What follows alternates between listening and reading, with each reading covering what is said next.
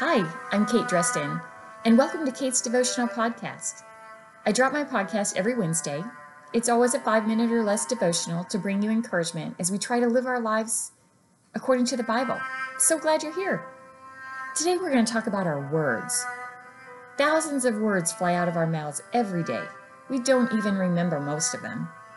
Some are pleasant, but completely meaningless. Nice to see you, or looks like rain. Some have a lot of meaning and are really big deals, like, you're special to me, or how about, will you marry me? Then there are those that just pierce your soul, like, you'll never amount to anything, or no one's ever going to want you. You know, it's amazing how a person's heart can be shattered by someone saying, I hate you.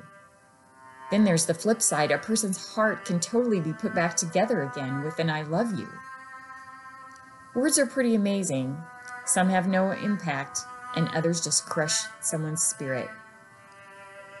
The wisest king Israel ever had was Solomon, and he wrote Proverbs 18:21. It says, death and life are in the power of the tongue, and those who love it will eat its fruit. Wow. Our tongues hold the power of life and death. And not only that, but we will be held accountable for what we say. Did you know that? God warns us in Matthew 12:36. It says, but I say to you that for every idle word men may speak, they will give account of it in the day of judgment. Accountable for every idle word I say. Now that is a sobering thought. As you know, once words are said, they cannot be unsaid. How many times have we blurted out things to make ourselves feel better, even without considering the hurt it's going to cause? I know when I'm angry, I'm not taking the time to figure out how best to say something. It just comes out. When you think about it, the damage is never fully repaired. Even when we apologize, and even when we're forgiven by the person, the memory is there for sometimes years. And sometimes it never goes away. You know what I'm talking about. How many of us can remember something painful someone said to us when we were just a kid? Those things stick with us. Like if someone told us we were ugly or stupid. And sadly, sometimes those things that people have said actually become a part of us. James 1:26 says, if anyone among you thinks he is religious and does not bridle his tongue but deceives his own heart, this one's religion is useless. The bar is set so much higher for us as Christians because we're children of the King.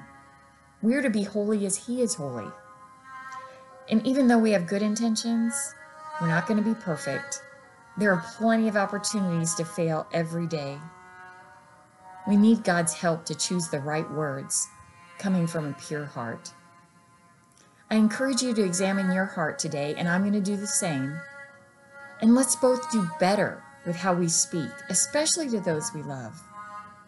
And let's ask forgiveness when we fail. And you know we all do.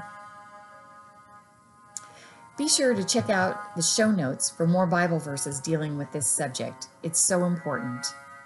And if you want more of my devotionals, be sure to check out my site at www.katedresden.substack.com. Make it a great day, and thanks for listening.